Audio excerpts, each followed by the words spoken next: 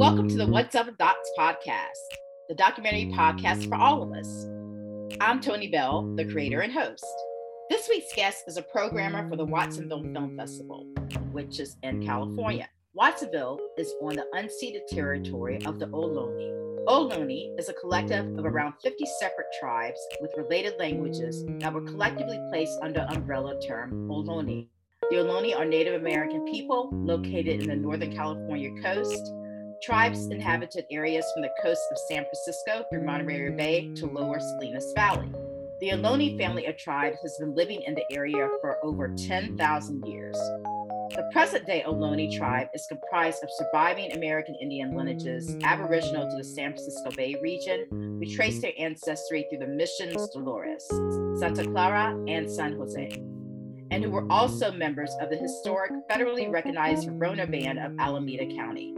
The homeland of the Ohlone tribe includes the following counties: San Francisco, San Mateo, most of Santa Clara, Alameda, Contra Costa, and portions of Napa, Santa Cruz, Solana, and San Joaquin. To learn more about the Ohlone, please find a link on this episode's webpage. In this episode, I speak with Mexican filmmaker and co-director of the Video Consortium in Mexico City, Brenda Avila-Hanna. During our conversation, we chat about her latest feature project, Libertad, the professional needs of Mexican content creators outside of urban strongholds such as Mexico City, the immigration conversation that's happening, or rather not happening, in Mexico, and the educational distribution co-op New Day Films. The song for this week's episode is Pueblos by Lila Downs and Sarah Kurichich. The song speaks about Indigenous solidarity and strength without borders. Kurichich is Guatemalan and Downs is Mexican-American with roots in Oaxaca, which feels particularly resonant to Libertad and many other themes of transnational solidarity addressed along the episode. As a plus, one of Libertad's producers and DPs, Cassandra Casalo, is a DP for the video to the song. Cassandra is a Mexican Indigenous Mixteca filmmaker. Here is our conversation, which was recorded in October 2021. So I always begin these conversations with how I met the person. So actually, I don't know if you remember, but this is years ago. You were presenting your short film at Outfest Fusion, and I was actually moderating the Q&A with you and the other filmmakers.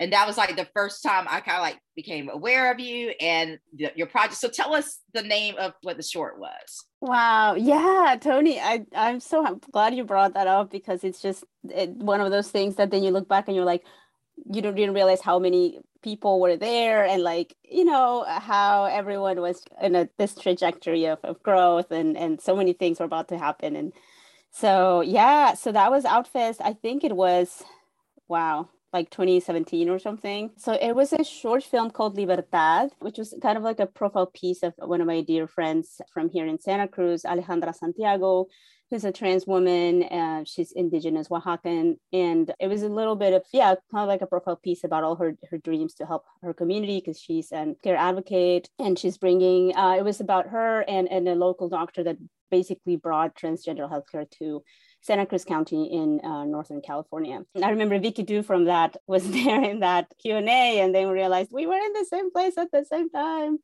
So it was really great to see your project, but also to see how it's evolved. And so we'll talk about that later. But I remember I was up in the Santa Cruz area for the AAA conference, the anthropology conference, and you were screening the film there. And actually Alejandra was there, and I totally like fangirled, you know.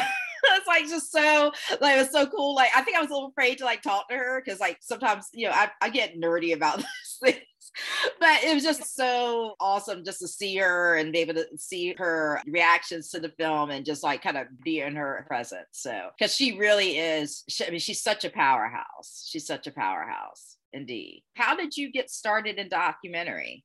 That is always the question that sometimes I'm like, why did I ever get started in documentary? What was I thinking? Why are you doing this work? I got started because I am born and raised in Mexico City. During my first year in journalism school in college in Mexico City, I went through some, financial problems and just kind of personal moment of, I'm not sure what I'm doing with my life. So I came to the US and I was working under the radar as a nanny for multiple events in life. I was incredibly lucky to receive a scholarship to the University of New Mexico. It was very random strike of luck. I ended up going to the University of New Mexico. I was like, well, I guess I'm going to go for journalism because I am a journalist. And then I'm like, oh, but this is my second language. And I can't fully, a lot of the ideas and the cultural nuances and, AP style, all these things that I was just trying to learn and keep up with it was just not going to work. And so that's when I found film, because in film you could show instead of tell, right? So right, that was, well, in theory, less writing. Sure. That's what I thought. So, but at that point, it was kind of my saving grace, right? So I started experimenting with film.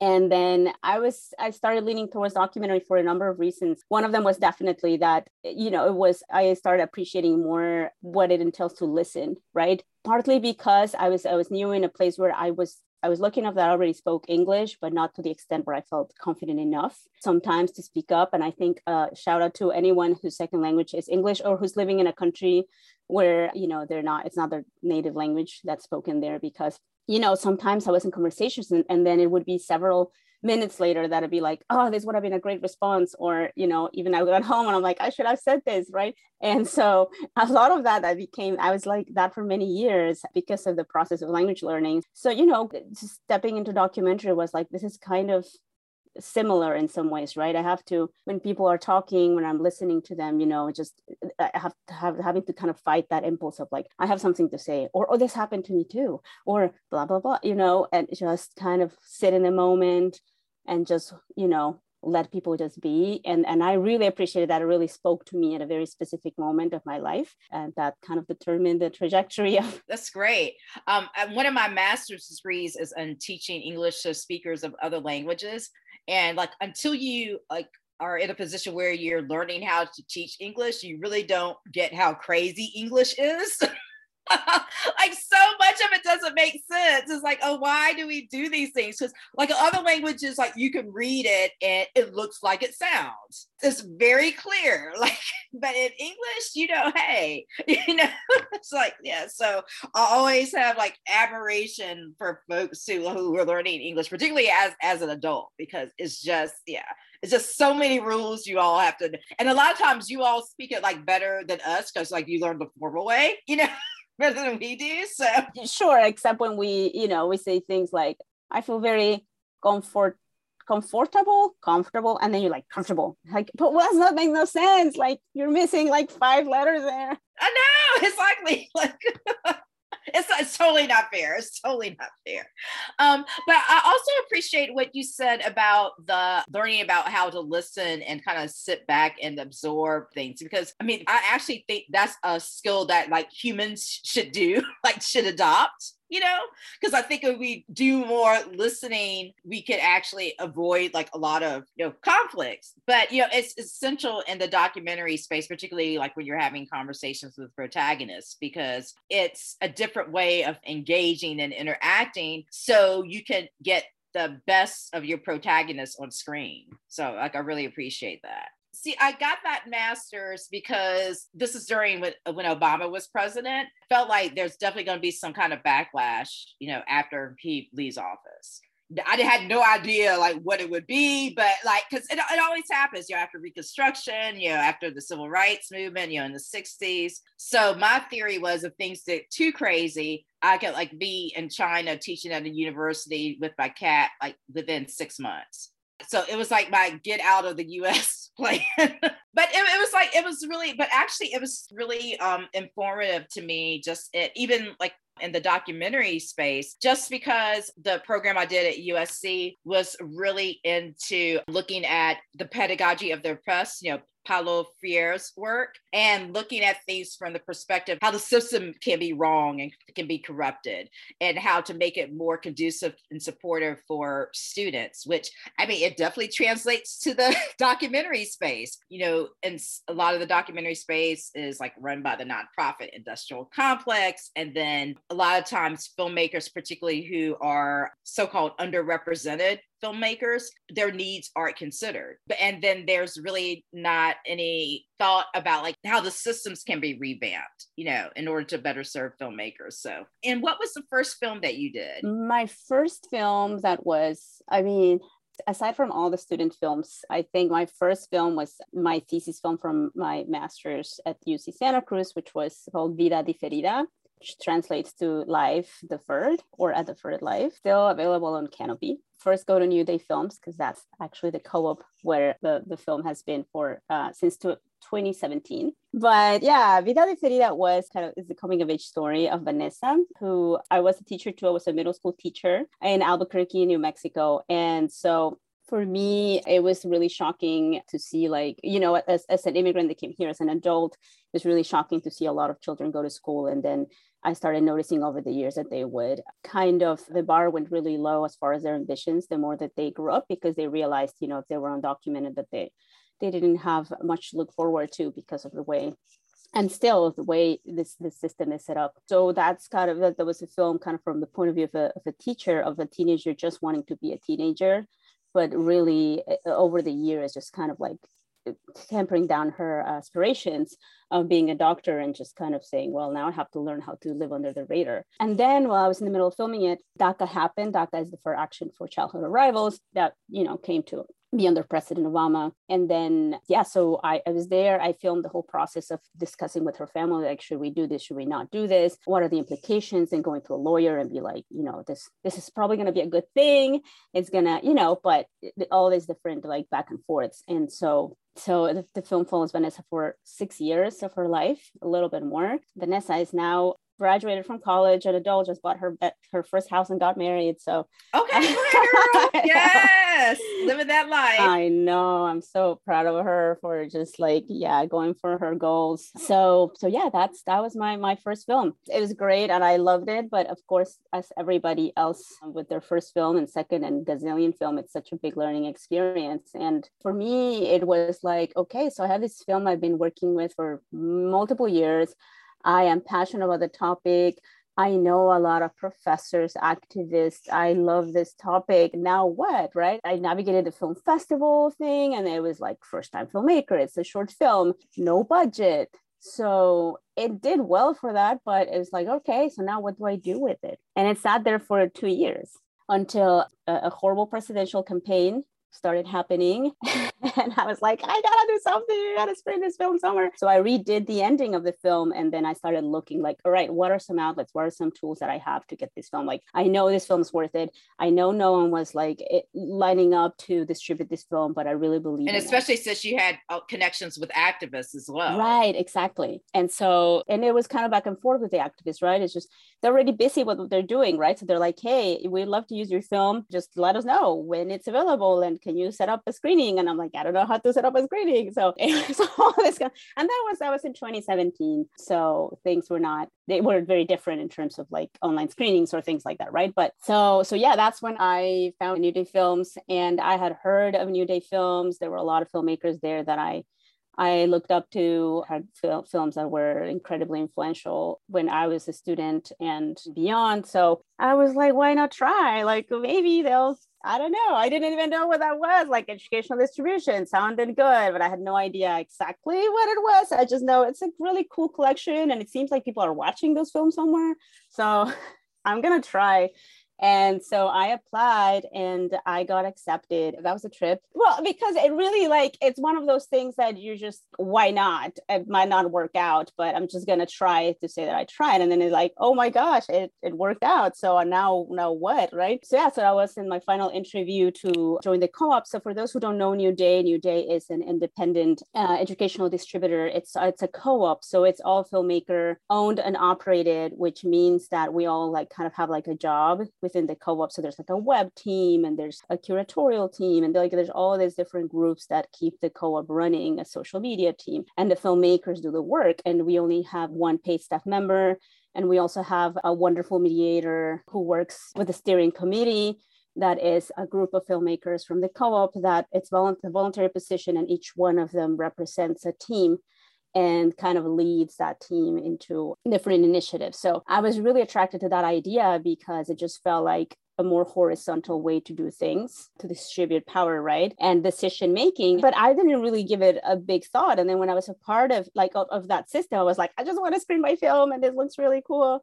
Let me ask you this. So as someone who's coming outside and who's applying for New Day Films, like if your film is accepted, are you expected not only to you obviously focus on getting your film distributed, but are you expected to take on some kind of role within the organization? Yes. So you get a period of 6 months in which you get a launch coach that helps you get your materials together, all your deliverables for the New Day website, for Canopy, for different, you just get your film ready to go. And then you get a marketing coach. And again, all of them are filmmakers. Then they say, okay, I think I want to help them launch their films, or I want to do this job. And so the marketing coach helps them figure out okay, so this is more or less how you can send emails to professors, how you create your little campaign, your materials, sign up for conferences, librarians, just different options, right? That are a whole world that I had no idea it existed, that is just very much apart from, film festivals and streaming platforms, right? It's a completely different world. And so that after those 6 months, you get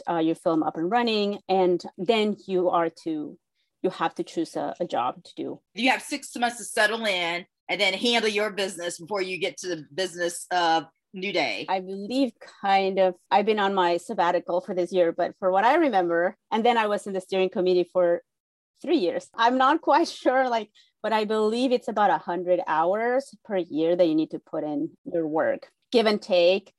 Some people just I am only available for this 2 weeks and I'm going to do this big project. And then I might not be as active throughout the year. And there's people who kind of say, you know what, give me one thing to do every week that is pretty consistent and predictable. And I will just show up and do it, right? So it works different for everybody, especially with filmmakers, that sometimes we have projects and then we're just unavailable for big chunks of time. So that's great that there's that flexibility. It's the ultimate version of flex time. I think so. And I feel it's a little fine line because, it's always a little bit of for some filmmakers, it becomes they find what they want to do and they just love it and they thrive and they give all these hours of their time and talent, which is amazing.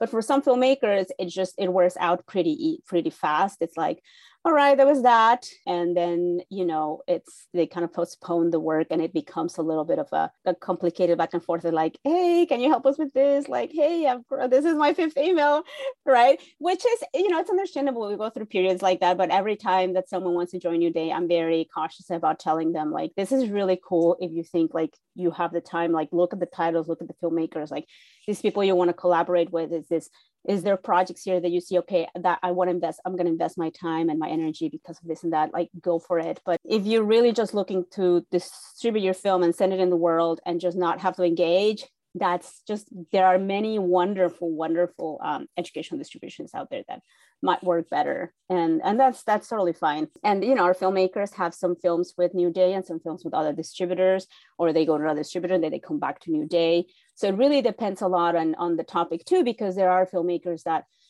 for me, in the case of the film that I have with New Day, which is that same thesis film that's still been screened in universities and colleges. And it's just so encouraging to see that, even after all these years. Yes, it's because it's still relevant. It's still very relevant. Which is also heartbreaking. Yeah, exactly. And I think that's for a lot of documentarians, right? On the one hand, you're yeah, my film after all these years is still relevant, but my whole point about making the film is that it was not, right? Yeah, to make it not relevant. I know. It's all this contradiction sometimes in the filmmaking world. Does New Day help filmmakers with developing curriculums that could go along with their projects as part of the educational distribution? I think the thing with New Day is that it's kind of do it yourself, but you're not alone.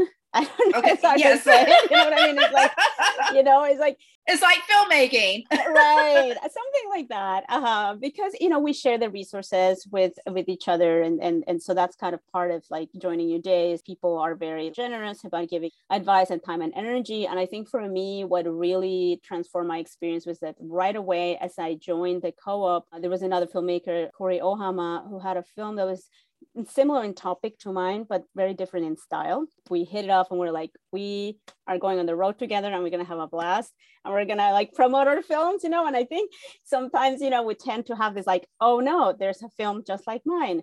We're going to be competing for attention or blah, blah, blah. But instead it just became this whole let's just join forces And gosh, it was great, because then we were able to connect we reach out to professors, and for curriculum, we made different versions, like joint curriculum, or this is how you can present the films together, or if you want to do them separately. Okay, that's great. That's great. We have this like 60-minute to 90-minute class ready for you, professor or organizer, or clergy, or whomever is going to use the film. Like, this is how you can use the 2 films with your curriculum. And it's just a like a little 1-pager, right? It's very accessible for different grades and for different communities. So we did get help for professors to do that, but often, you get into new day. And so it's, or, in that setting, it's usually they're like, okay, so when you get started, find a professor that has seen your film, ask them for a quote. Right. And then just so you can put them in your DVD, like all these things that perhaps is like, yeah, that sounds great. Like, but I had no idea, like, oh yeah, that makes a lot of sense. I didn't know that. Yeah. Because you don't know what you don't know. Exactly. Right. So there's a whole thing, especially, I didn't grow up here. And so there were a lot of things that were just not obvious to me that I had no idea how they worked. So that was very helpful. Again, there was people that were like, oh, you know what? Like, there's this colleague of mine, I'm a professor. So a lot of filmmakers, they are professors. So they are well connected in academia. So they're like, I have this peer and I know they're going to love your film. And so they would kind of recommend the film or invite us to speak at the university or at an event. And that was amazing, because that is the other thing that made New Day really appealing to me. The fact that, it kind of creates space for people of color in academia. Like, if you're a filmmaker of color and you are making a film about a community of color, right? And then you show up there, as a small brown woman with an accent, and it's like, oh, this is not an anthropology film, like, it is not. So it feels like, and it's interesting to see, the reaction of the students, especially students of color, right? They're like, oh, wow. They're like relieved, probably. It's like, oh, this is right. Yeah, this is not the usual. Like, now I'm going to participate in class. And it's very encouraging to see that and to be regarded in that way, and kind of have that you're not just transforming the film space in terms of representation and authorship, but you're also doing that with academia as well. A lot of people probably gonna have questions about like the money part. So with the educational distribution, like how are you getting paid? Are you getting paid when you're asked to like speak at conferences, or are you charging screening fees? Because that's important. And actually, educational distribution can be a way for filmmakers to get additional income for their projects. So talk about that a little bit. I had no idea about any of that world, because I grew up in Mexico, and it was like, it's completely different, the distribution landscape there in terms of educational. The US is the educational market, the most profitable educational market, hands down, from even, the countries in Europe. And there is no market that pays better right now, and for educational screenings, presentations. And I do have to commend, people who have been working to make that happen, and really seeing the value of that, of all the work and the knowledge that people have put into making films. And it's kind of like an honor system. And I think that also involves like librarians and people who have been doing all that work. And big shout out to librarians that go for, like. Yes, they're the ones who ask for the material, and they hold it. They're the ones who lend it out to professors. And exactly. And then fighting for budget and for all these things, and they're really amplifying a lot of our work in ways that sometimes we don't even realize, and championing it. They're organizing screenings and making flyers and calling their colleagues to come to this event and getting the snacks. You know what I mean? Like, it's a labor of love, because they love the topic and they love the students, and that's it. Or the student organizers that are doing all that. Those are my people. I love them so much. So talk to the librarians, people. Seriously, yeah, they are unsung heroes and sheroes. But yeah, so that's one of the really, for me, that was one of the most appealing things about educational distribution, besides like having that presence and that other life for my film, like a new life, that it's fairly sustainable. But I'd say that with a little caveat, because it is a privilege, to be honest, to do educational distribution, because you need to invest time and some money, right? Because you have to have a website to send your people to. You have to sometimes like gather your list of educators that you're going to reach out to, and you have to take the time to like schedule things or go attend a conference, or just all those things take some time and patience, because some months like there's no sales, and sometimes you make a big campaign, you get a bunch of sales, and life is great, and you get invited to all these places, and all that is nice, but it really requires, it's a risk, and it's very important to acknowledge that, that I am in a dual income household where I don't have to worry about paying rent or what I'm gonna eat tomorrow. So I can afford that. I can afford to be without compensation for a little while. But for a lot of filmmakers, that's not an option. And yeah, and I will get to that in a minute. I will come back to that in a minute because that's very important. At the same time, the film that I had was a film that was all right. So it was in festivals, and that was it, right? And sometimes I thought, well, maybe I can put it on iTunes or other like where at least people can see it, and I can be like, well, I can maybe get a little bit of compensation or get a little bit of clout or whatever that was, right? But then through what I've enjoyed about New Day is that because it's with Kanopy, then people can see it on with their library card, not any library, but most libraries in the US have a subscription to Kanopy. So it is free for people with a library card. So it becomes accessible in that way. But then universities do pay different licenses depending on there's different plans, whether it is with Kanopy or it is with New Day. Through our streaming platform, we have a wonderful streaming platform. So that is one of the awesome parts about it, that there's also like collection sales. Sometimes librarians pay a certain amount of money and say, you know what, I want the whole collection for a year, for a certain amount of time, or I want this amount of titles. And so they get a discount.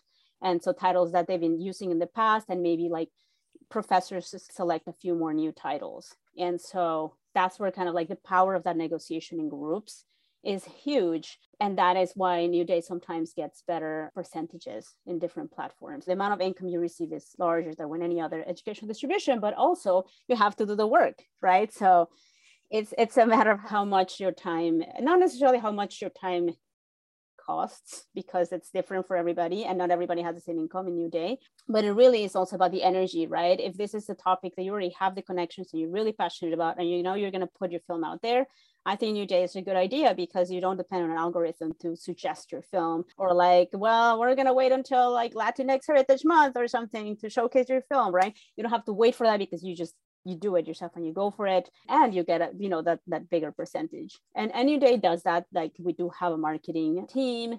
Shout out to Chitra, who obviously does that work of making sure all the films have visibility and relevance and whatnot. But you can do a lot of that yourself. Anytime you present at a conference or you're invited to speak at a college or anything, it's all you. Like, New Day doesn't take any of that. It's all you. For the conferences, it was a little bit trickier. I mean, we are there, and people just go there and watch the film. There's a small Q&A, but then to like meet professors and just like, here's my film, which sounds like, yeah, this is really great, but you know what, usually you get like, oh, I'm not sure, so you just have to do that work of like the little follow-up. So that's where I always warn people, like, it's a little bit difficult to get started, because that's when you have to do the little work of like kind of like reminding people, hey, if you do this, like, it's it's kind of like a salesperson sort of thing, and sometimes that's not very sexy, or it's just simply not something we want to do, right? We want to make films and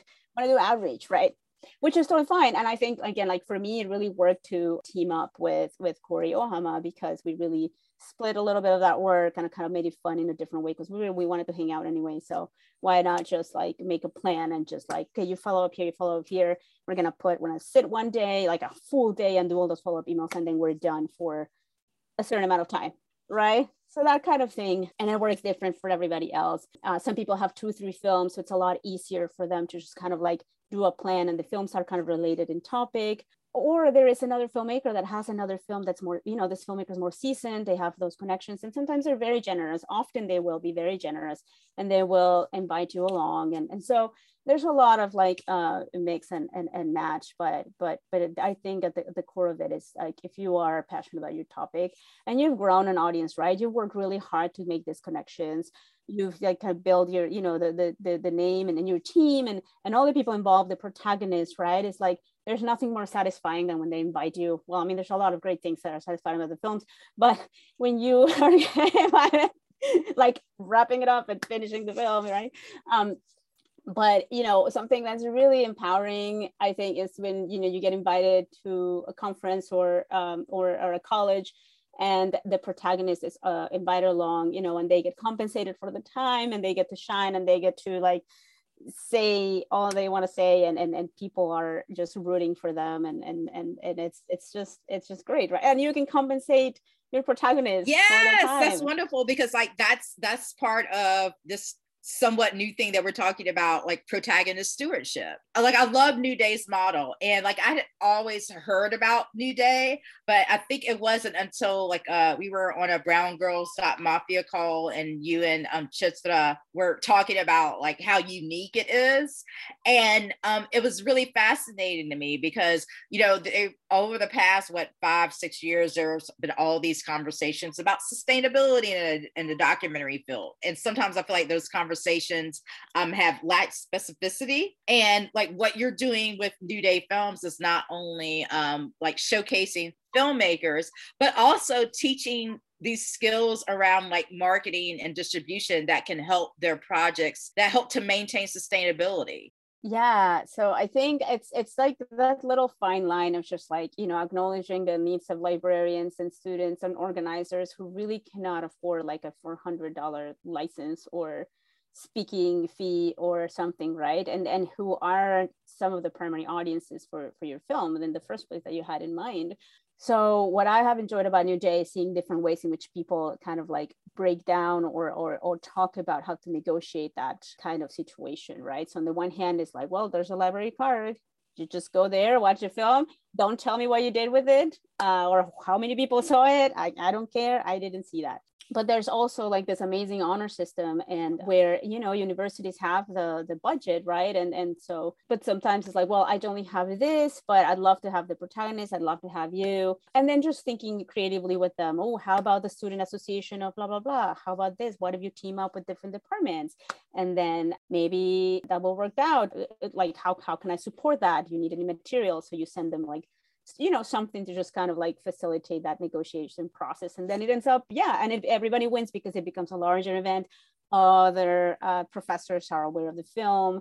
So it's kind of like, feels like everybody wins and different departments pitch in, right? So those are like some of the kind of grassroots ways to do that. But I feel like, while it sounds exhausting, I feel like if that work was not done, then, you know, it just becomes, it alienates like the independent filmmakers from these spaces, right? We need to just like make sure that we're carving that space, that students also know that, you know, there's a lot of other folks making films that might not be on your like preferred streaming platform and don't have this massive budget, but they have a lot of things to say, and they, you know, and there's, and this is why it's worth supporting them and connecting with them right in person. And I think there's value of that.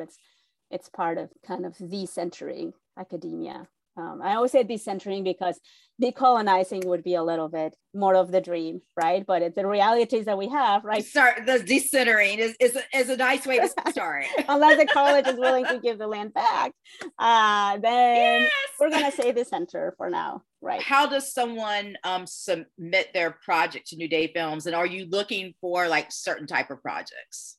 That is a wonderful question. I just finished my run as the equity and representation team lead, which was a team that didn't exist before. And so I was the very first one. And one of our goals was to prioritize borderline, like let's just have all of our new filmmakers, new member owners, that's how we call ourselves, MOs, member owners, be from historically underrepresented communities in film. And so that is kind of like the larger effort. And, you know, it's a co-op, and so it has to be democratically decided that that's how it's going to be. And over the years, I've noticed like an overwhelming, like increasing support for access in terms not only in like the films and the filmmakers that join the co-op, but also like our materials and our approach to education, our approach to sales, right? Because it's also really important to acknowledge that while it is a co-op, and it at its essence, it's like, to me, it is like a very counterculture sort of way to do things, right? It's like, we're gonna distribute, right? We're all gonna make decisions. We're all gonna vote for how much we're gonna price our films for, but also we're gonna be transparent, and we're gonna see everybody's income, and we're gonna see how everybody's doing and share. If you make more, you give more. If you give less, you give less. And I feel like that, to me, that's just like, that was mind blowing. And I was like, how come nobody like lifting us up, right? But at the same time, it's sales, right? We are trying to sell films and we are marketing like our films and ourselves as filmmakers and all these things. So that's also just like how do you do this collective work?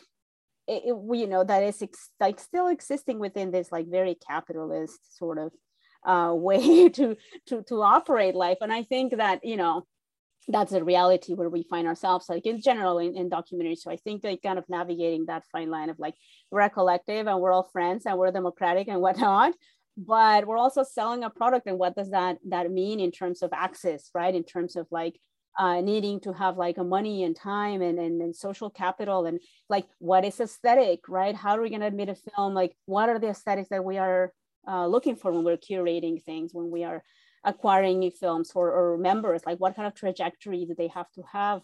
What are we validating here, right? So all those things, like the beauty and the complication of it is that because New Day, all the jobs are kind of cyclical. New Day kind of becomes different depending on who the members are or who the active members are, right? So that's why like a priority is to just like, you know, get more filmmakers from historically underrepresented communities in New Day, because there is still a majority white. It's not as much as it was a few years ago, but there's majority like white filmmakers, and but you know, and it's very important to change who's making the decisions and who's running the co-op. And until we don't have that, then things are going to reflect the members, right? But so there's multiple things that New Day is working on. We're hoping to create a fellowship in the near future that is going to precisely address some of those needs, right? So you want to join, you want to do that whole thing, but do you have 6 months to prepare your film?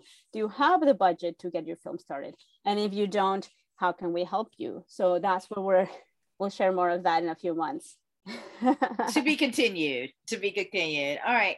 So I actually wanted to backtrack a little bit to your your first film that was with New Day. And because it is about a young woman who's undocumented. And we've had Seth Hernandez from Ronquillo here from the Undocumented Filmmaker Collective. I think it's really important to like talk about, if for filmmakers who are working with undocumented folks, what things they need to be cognizant of in regards to like protecting these people who they are filming. So if you could just kind of speak to that, because I think it's always good to have a reminder.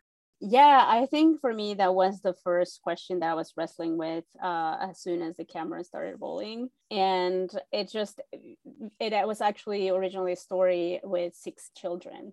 And so I decided to just go for one of them. And a lot of the decisions were made based on precisely like that, kind of like vulnerable immigration status, different family members or other situations that would be, you know, just not safe. And so we had that conversation constantly with the protagonist and with her family. Like, this is what's going on, this is what's happening. You know, we reviewed cuts together, you know, and kind of went through different scenarios, right? It's just like, and even like they're the ones who provided some suggestions. It's like, oh, well, what if this question comes up?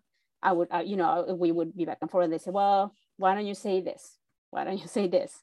And like, okay, so this is the story we're gonna handle of like what happened afterwards. And you know, and Vanessa, who's the protagonist of the film, was like always very much about, all right, so I'm gonna be the one that's going to be like handling this. I got you all. And I'm speaking, I am voluntarily sharing this, and this is what is going on. And there's also an element of the film too that I think we try to, how can I say, the protagonist is not necessarily like a very outspoken person in terms of like, you know, activism or just like saying really key things. And it's more like this is a teenager just turning into a teenager in the midst of all this. So a lot of film focuses more on that aspect rather than like very personal details about policy or about where this person lives or where is the, you know, all these different aspects about it. So it's always that complicated thing is like, well, you know, if we don't tell the stories, we stay safe. But because we don't tell the stories, things don't get to change, right? And it's, yeah. But yeah, I feel like I try to be very upfront that, you know, this film was made by an immigrant who was an educator, who it's kind of like the learning process that I had as a teacher, as an adult immigrant that had a very different immigration experience than the protagonist, right? And so that is where this is coming from. What I had in mind when I was making the film was actually other immigrants or people in Mexico, where we both are from, the protagonist and myself, right? That you see this, like we'd have no idea about it in Mexico. You know what I mean? Like we really never have these conversations about so many people that are literally sustaining the country, because they are. Really? Like people just don't talk about it, like even on a personal level, or are you talking like on a governmental political level? I think in general, like the societal conversation doesn't really go. I think that growing up there was always the idea of like, well, they're really far away and that's where they are and that's it, right? Like they're there becoming American or whatever, and that's cool. And then but we really don't have enough conversation about it. And there's definitely not enough like, acknowledgement and support for, again, like, the money that immigrants send to Mexico, that the people that are, it's like the biggest source of income for the entire country. To me, it just feels like, how can we be so grateful? Just provide support and just like greet them whenever they are, they come visit or they return or whatever. How can we don't like greet them and take care of them and just, welcome them with like open arms and love and praise, because they're so, all that the work, their bravery, their everything. It's so interesting. Maybe this is just a factor of being in the documentary space, but I feel like, immigration and migration is like such a huge part of our national conversation in the United States, but it's so fascinating that it's not in Mexico. No, not really. I mean, this could be like a whole different conversation around it, but yeah, I mean, don't get me started with how the general societies in Mexico treats immigrants from other countries. It's just like, so, I mean, I feel like there's a lot of there's great need for transnational conversations about specific and universal stories that really keep it there. I always say, sometimes there's a bunch of films about immigration, this and this and that, but it's like there's never enough because we need more.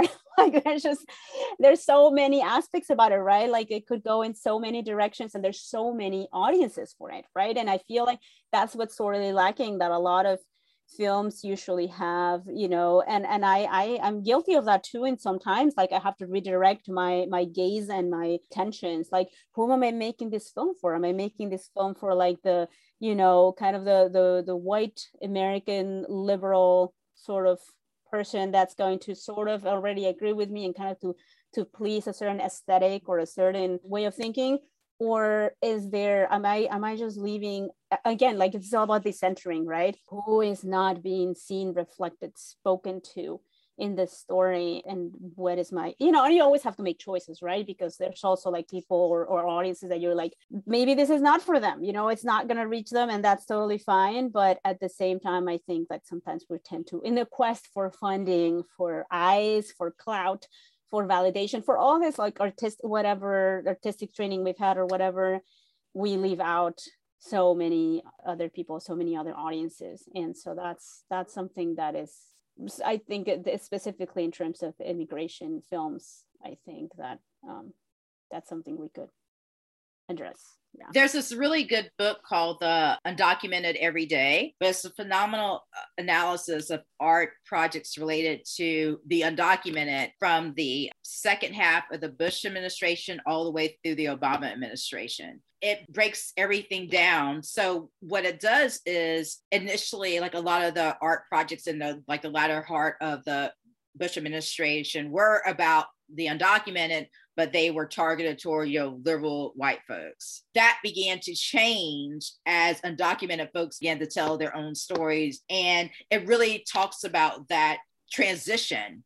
And ultimately, the at the end of the book, the point is like people need to own their own authorship, particularly to make effective change, because like some of the artwork that was geared toward like liberal white folks was in an effort to quote unquote humanize immigrants. I hate that phrase, humanize, because I always feel like people who are in the state of being oppressed actually maintain their humanity, and those who are doing the oppressing are the ones who actually need to exercise humanity. Yeah, it's kind of like saying a voice to the voiceless. Yeah, it's like, no, I'm like, we got a voice. Thank you. Ain't nobody voiceless here. It's a really great analysis of that. So I encourage people to read it because you can just see the progression. And it outlines like clearly what works, and what doesn't. Yeah. So, okay. Speaking of transnational, I want you to talk about your work with the Video Consortium Mexico. Let's get into how you're trying to bring the U.S. and Mexico together. I was invited recently, like I think it was about a year ago, to join that amazing group by Daniel Chavez Ontiveros, who's also a Bay Area-based filmmaker, but also from Mexico City. He's an amazing editor and just filmmaker in general. So he's been collaborating with a group of filmmakers.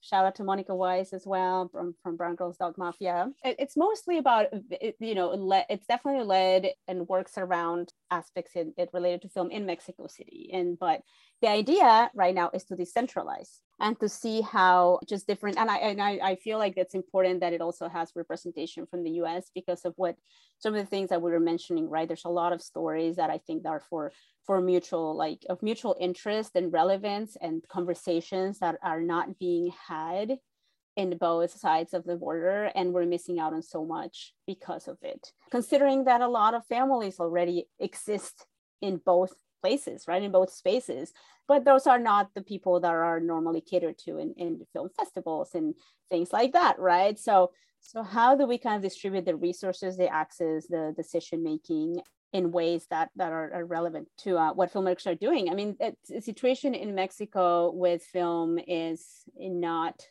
that great. Funding is very limited, and it keeps on shrinking and shrinking and shrinking. Do you mean funding specifically for documentary projects or for independent filmmakers? Independent filmmakers in general, but documentary film is definitely not doing that great.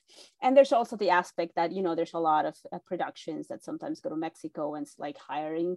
How do we optimize it so that Mexican crew is getting hired in different parts of the country, right? Because that happens too, like being in Mexico City, people bring their Mexico City people to all these places when there's already filmmakers there. So who are the organizations that are working on the ground in different states? Like, right, states where people, like there's like a lot of filmmakers want to go to anyways. Like right now, a lot of people are going to Oaxaca, or a lot of people are going to certain regions right now that already have a really like strong film community that is doing amazing things. So how do we have like this, a little bit of kind of what Brown Girls is sort of has been doing for a lot of us in the past few years, just like there's no excuse. No, you're not going to hear that, but there's no one. I found out there was no one qualified.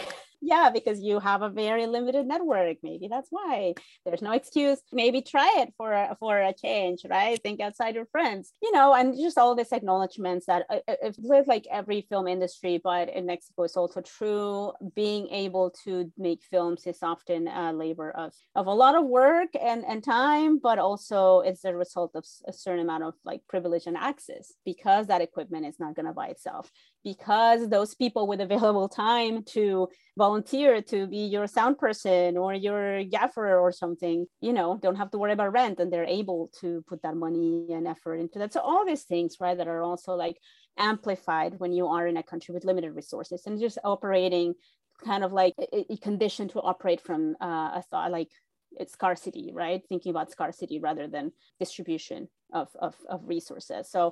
So that is kind of what you were trying to do, but little by little, it's just growing. And then with the pandemic, it became an opportunity. So a lot of those access situations just kind of, it's one of those tiny silver linings. I wouldn't say tiny, but it's a silver lining from this whole pandemic, right? Like access was a little bit more, I think, equitable in terms of like, okay, so people can have a seat at the table, can sit at the conversation. Like there's no excuse to keep people out of conversations, including, translations like through Zoom or closed captioning or, a sign language interpreter, like all these things that I just like, I hope they never, ever, ever go away. I know, exactly. Like to me, it's weird when I'm on like watching a panel or an event and they don't have an ASL interpreter. Yeah, like it's just odd. Like, and I don't understand ASL, but like it's become the norm, and it's like it's great. So for the Video Consortium Mexico, is there actually a database or something that people can go to and say, hey, I'm looking for folks in Oaxaca? We're working on that. We're growing very slowly, yes. But in the meantime, we're offering like master classes, or, you know, trying to invite filmmakers to present their work, to have kind of like feedback sessions, or just Q&As to exhibit their work, and or just kind of networking sessions and things like that. But we're hoping that we grow, because it's all volunteer based right now. But yeah, but we're hoping. Yeah, and if there's anyone listening in that has, you know, that works in Mexico, is actively, or that is working here, but it has strong ties to Mexico. Or anyone listening, you need crew in Mexico? You have a Facebook page. Post any job, any gig, any inquiries, please post on our Facebook page. Plenty of talent all over the country. I don't know, because like I know you, and I knew Emily Cohen Ivanez, and her film Fruits of Labor is set in Watsonville. I feel like I know so much about Watsonville, you know, but it seems like this special place where a lot is happening, you know, just not only in the world, but also in the film space. Yeah, so talk about Watsonville, because like people need to know about that festival, and y'all show some like really great films, and you're also so firmly rooted in the community. Absolutely. So the Watsonville Film Festival, I mean, it's just so hard to describe, because it's just unlike any other festival I've ever seen, in terms of like, you know, it's not, and again, talking about decentering, I feel like the festival really decenters everything that like not all, because there's some amazing festivals out there, but the traditional or mainstream kind of idea that we have about a film festival, what they center, it's exactly what the film festival, like Watsonville Film Festival, just totally moves away from. So, you know, because our audience, our primary audience is the people in the Watsonville area and surrounding areas, which is, you know, mostly like first, second, third generation immigrants from Mexico and Central America, rural folks from, you know, different backgrounds, diaspora, and their children from multiple places. We have a big Japanese American community, big Filipino American community that, you know, we used to have bigger communities from those places, and then they eventually got displaced. So there's a long history of resistance in the area and the movement. I want to say, if you go to I forget exactly where it is, but there's a John Steinbeck Museum. You know, the author wrote Grapes of Wrath. Not only is it a museum about his work, but also the ties in the community. And they have these great exhibitions, like focusing on like the Filipino folks who were originally there, like farming the land, and like Japanese Americans. So it's a really great place to visit, particularly if you love Steinbeck's work, but also just to learn about the history of that area. I feel like there is something about where Watsonville, like all the central kind of coast and valley are situated, which there's like this mix of like, you know, all these farm workers, all this like people who have come here and have like worked so hard only to just like have to find different forms of systemic oppression and you know, in this space, right? And so, and then I think there is something about to like, you know, the area is just, it's gorgeous. It's really beautiful. But I think like that's part of what the festival is trying to do. It's just, you know, firmly like this firm belief that, you know, film is for everybody, right? And then what are the kind of stories that really speak to the people where we're trying to reach, right? Not films that are like super complicated and star-studded and all that stuff, but just films that speak directly about and from, you know, come from those communities. And it's not, while it's predominantly Latinx, the audience of the festival, we really try to think about like Latinx people don't just consume Latinx content, right? Just like everybody else, they want to see a variety of films that they find entertaining, educational, whatever, right? So we try to have that in mind, and really but also acknowledge what are some of the things or some of the factors that our own communities see in film festivals and that kind of thing, like that make it appealing or not, right? So the festival is very collaborative. So with the community, in terms of like, all right, so we're going to screen a film about, you know, someone who's keeping seeds for the community and preserving them. Who are we going to invite? Who's going to speak? We found who in the community is already doing that work. And so they come, they speak, they have an event. They're like, oh, well, maybe we can make like tortillas or whatever, and that's like bring the grinder, and they bring the family, bring the kids, because a lot of our community, has family, and we all go everywhere with our family, and where one eats, then 7 other people eat. Right? Yeah, so you gotta have some stuff for the kids to play with and to do, and then so and then finding spaces where people can move around freely, and that are like, oh no, you can't bring your kid into this, or you cannot, they just like are very very different ways to experience film and experience community and experience all these different things. So while lifting up like our local activists, workers, businesses, and everyday the people that are part of the community. And so the more that they are, part of the festival, they bring their friends. And a lot of the times we hear, I've never been to a festival before. And so it's always like really rewarding that now it becomes like, yes, it's a festival, but it's really known in the community as just like, oh, what's the event? What are they doing? Like, who's going to be there? What is going to be the food? And we split it into different segments every year. So like right now we have an upcoming event for Dia de los Muertos.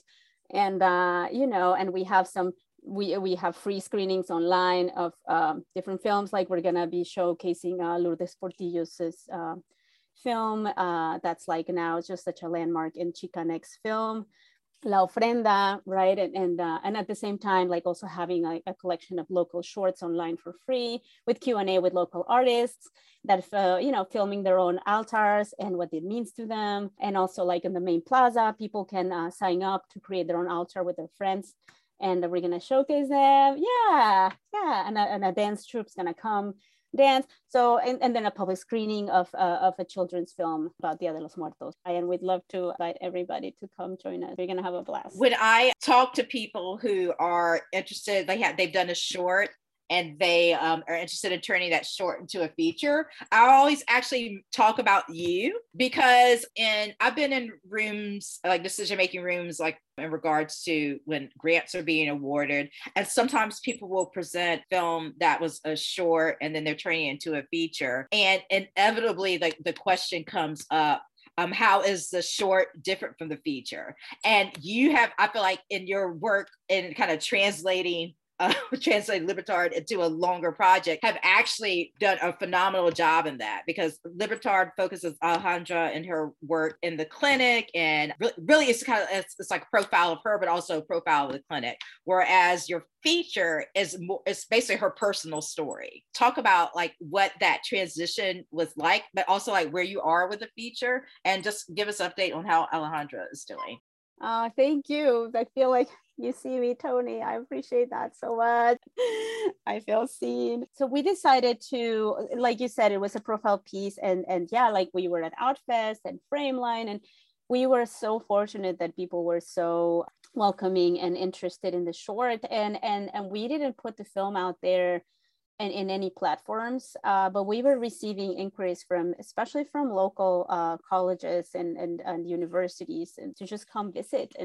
And Alejandra was like, yeah, I want to do that. So we went, so we spent time with her going to all these different places. And, as soon as she took the mic, it was like the whole room was just stopped, and everybody had so many questions, and we always ran out of time, and people would just want to talk to her afterwards. And it was just so powerful, and it was a great opportunity. It was a gift to us to just hear more too about Alejandra's life, because at that point we knew her, but we weren't like super close, because we're just gonna do the profile piece, and that's that, and you share whatever you want to share. And there was that. But then, we became a lot closer, and as she kept sharing more and more details, and people were interested, we were like, well, would be interested to, and those were some of the questions that the audience had, is like, are we going to be able to see anything about what that, and some of the things that people were interested in, for those who are not quite familiar with the story, is that, Alejandra in the profile, and the little short profile piece, it was about, her work as I mentioned earlier, right, as a healthcare advocate, and a little bit about like her Oaxacan roots and how proud she was, and her dream to see her mother again someday, after back then it was, I think, 25 years of being apart. And so as we learned more about their relationship, it was so sweet to see how much love there was between her and her mother. Because it's not, a usual thing. And coming from Mexico, at least for me, I always like try to be very clear that my perspective, as everybody, we change. But often when I work with fellow immigrants, that's my perspective too. As a binational person, as someone who, grew up in Mexico City, I'm always really interested in how other migration and identity experiences are, all the similarities that they have to mine, but also like, how they meet, and then they intersect, and then they oppose in multiple ways, right? And how they change over time, because it's such a process of understanding yourself.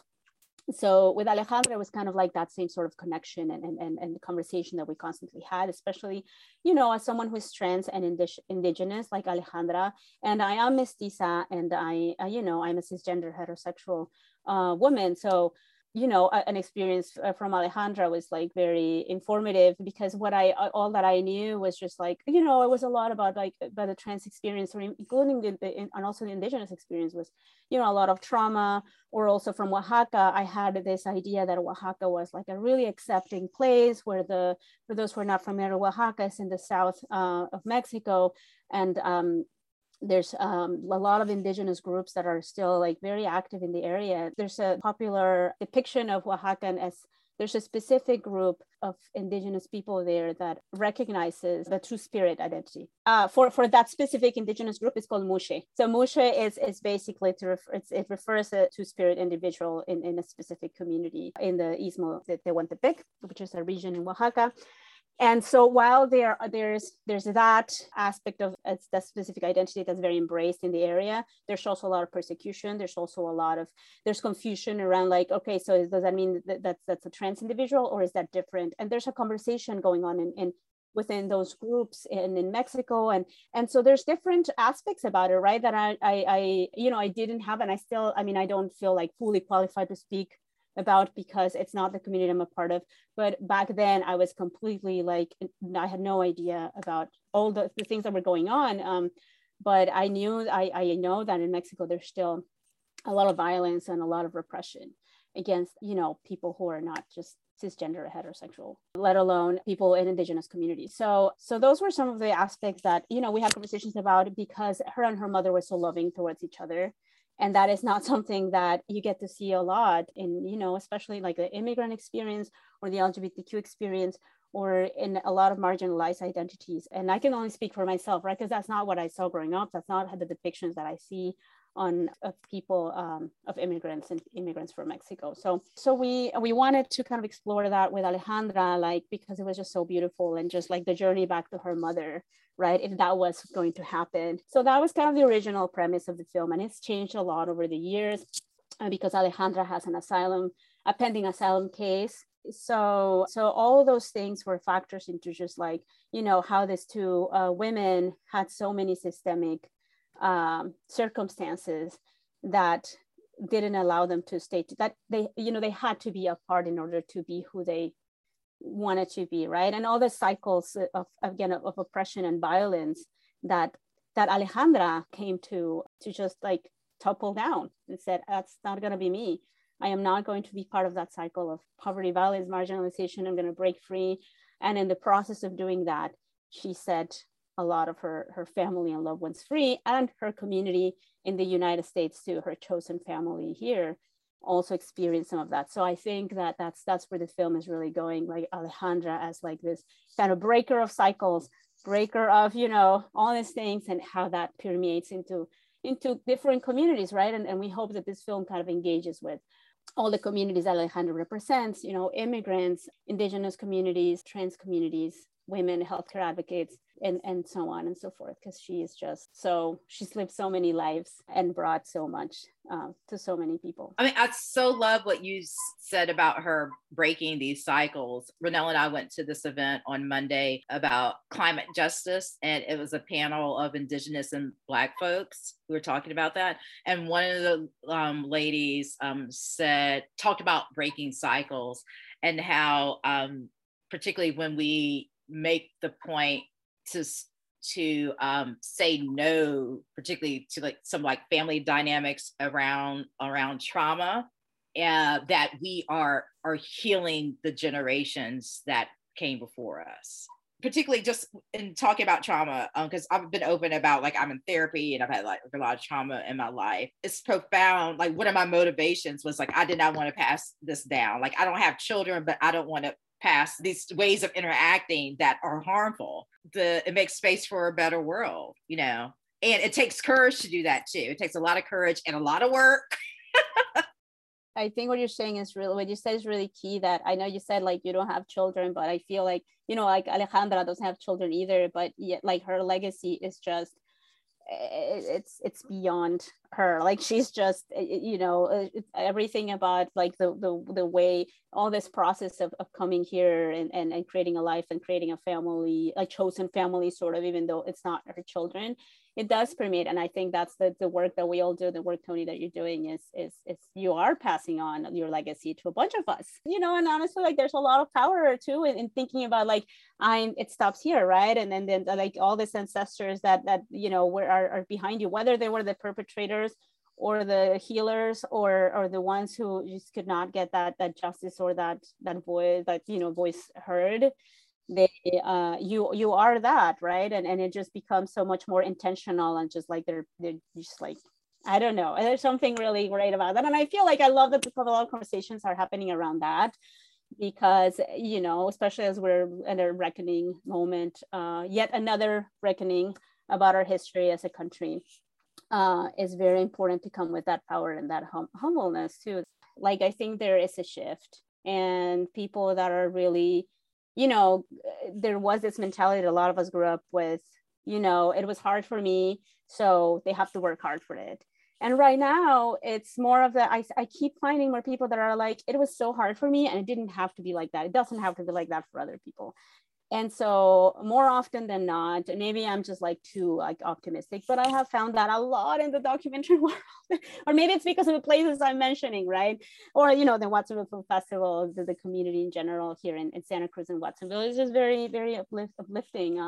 You know, people at Bayback, and it's just, there's like all these great people like Positeng. Oh, there's like everybody, you know, everybody can make a little bit of room. And I'm very happy to be at this moment, even though it's a, you know, documentary, it's a hustle and there are some real issues happening. It's very encouraging. And yeah, and I'm so happy to be a part of this and just seeing everybody grow up together. It was so great to catch up with Brenda and to have the chance to learn more about her and New Day Films. As Brenda said, so many filmmakers are so focused on getting their film done that educational distribution is not just an afterthought, but it's an afterthought. The beauty of New Day Films is that it not only gives a filmmaker the metaphorical fish, but also teaches her how to fish in a transparent and domestic way. Many filmmakers are focused on the larger distributors and streaming platforms. While considering those revenue streams, don't forget that there just might be a few dollars, euros, baht, or gold, and then their educational heels. Brenda also has a keen understanding of how her lived experience and her gaze shapes her worldview and interactions with her protagonists. This is a conscious way of being that all filmmakers should have whenever they pick up a camera. If you are looking for crew in Mexico outside of Mexico City, hit up the Video Consortium. And if you're going to be near Watsonville on October 27th through November 2nd, visit their website to get tickets for the Dia de los Muertos event. Thank you so much for listening today. If you like this episode, please share it with a friend. Also, remember to rate, review, and subscribe on all your podcast platforms. When you give us that 5-star rating, it helps to make people more aware of our podcast. Visit our website at whatsupwdocs.com. That's whatsupwdocs.com. And make sure to sign up for our mailing list to get the latest show news. And you can find us on Facebook and Instagram at What's Up W Docs. Again, that's What's Up W Docs. And remember, keep telling your stories. Today's episode was hosted by Tony Bell and produced by Renelle Schubert. Music is by Sierra Thomas. The What's Up with Docs team would like to acknowledge the traditional, ancestral, unceded territory of the Chumash and Tongva on which we are recording this podcast.